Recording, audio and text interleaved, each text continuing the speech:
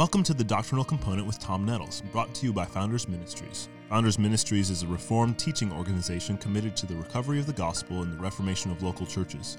For more teaching material by Dr. Nettles, please visit founders.org. Welcome again to this edition of the Doctrinal Component. This is Tom Nettles, and we're continuing our look at the phrases in Titus 1, verses 1 through 4.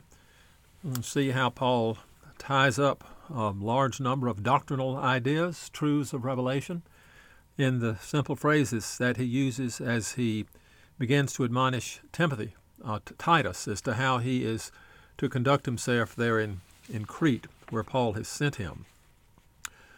The text reads, Paul, a servant of God and an apostle of Jesus Christ, for the sake of the faith of God's elect and their knowledge of the truth, which accords with godliness, in hope of eternal life, which God, who never lies, promised before the ages began, and at the proper time manifested in his word through the preaching with which I have been entrusted by the command of God our Savior. We have looked at Paul's apostleship, the faith of God's elect, their knowledge of the truth, the fact that all of this leads to godliness and is consistent with godliness. We've looked at the hope of eternal life and the idea of God who never lies. But now we see the fact that this God who never lies has promised something, and it says he promised it before the ages began. That is, he promised it before chronological time began. We have to ask the question, if he promised it before chronological time began, to whom did he promise it? This promise occurred within himself as a part of the eternal communications of love between the persons of the Trinity. This promise was given to the Son, and it was given to the Son in a sense to him personally, that there would be a people that over whom he would be shepherd, over whom he would be master and Lord, that would praise him in eternity and in a fitting way, all the three persons of the triune God, but in a way that is gloriously fitting to the Son who gave himself as a ransom to buy this people for himself. So the promise was made to Christ, but then it was also made to Christ in the anticipation of his taking to himself our nature, becoming one with us. And so the promise is in a sense made to us also, to us in the person of Christ. So as we look at a passage like in Galatians, where Paul talks about the promise that is made to Abraham, we come to understand that this promise that is made to Abraham also comes to all the elect, those who are of the faith of Abraham, and it is a particular promise that is given to the seed of Abraham, and finally, the one who is the seed of Abraham, that is Christ in his humanity. The promise, therefore, is something that relates specifically to the gospel of justification by faith, to the people that would come into this relationship of righteousness as a result of the work of the Lord Jesus Christ. We see this promise referred to and the covenant of redemption that with which it is identified in several different places in Scripture. We can find it in the book of John in chapter 17, where Jesus is praying the high priestly prayer on account of those that he will redeem. And he says in verses 1 and 2, when Jesus had spoken these words, he lifted up his eyes to heaven and said, Father, the hour has come. Glorify your Son, that the Son may glorify you, since you have given him authority over all flesh, to give eternal life to all whom you have given him. In eternity, therefore, there were certain persons given to the Son. He promised the Son that he would bring them finally to glory. This is in the covenant of redemption and is consistent with the phrase in Titus which he promised before the ages began. Then we also see in John 17, as Jesus continued his prayer, he says, as you sent me into the world, so I have sent them into the world, and for their sake I consecrate myself, that they also may be sanctified in truth.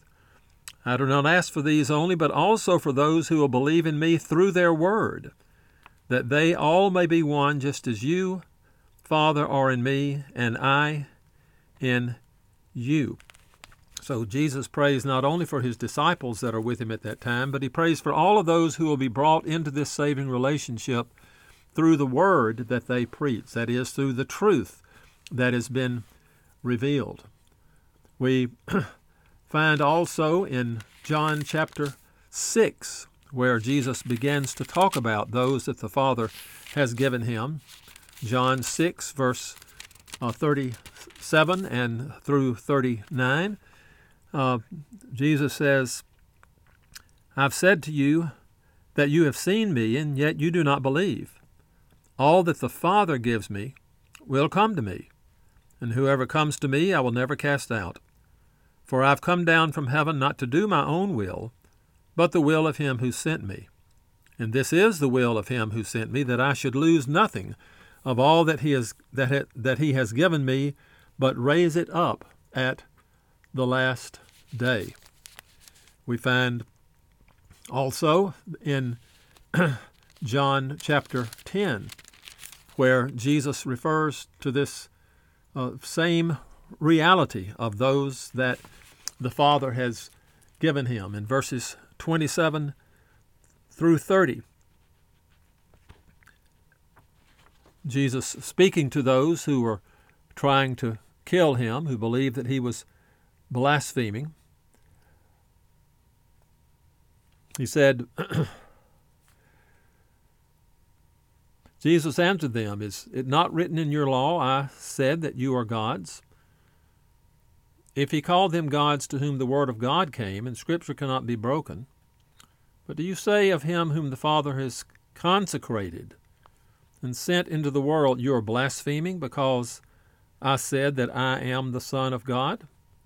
If I am not doing the works of my Father, then do not believe me.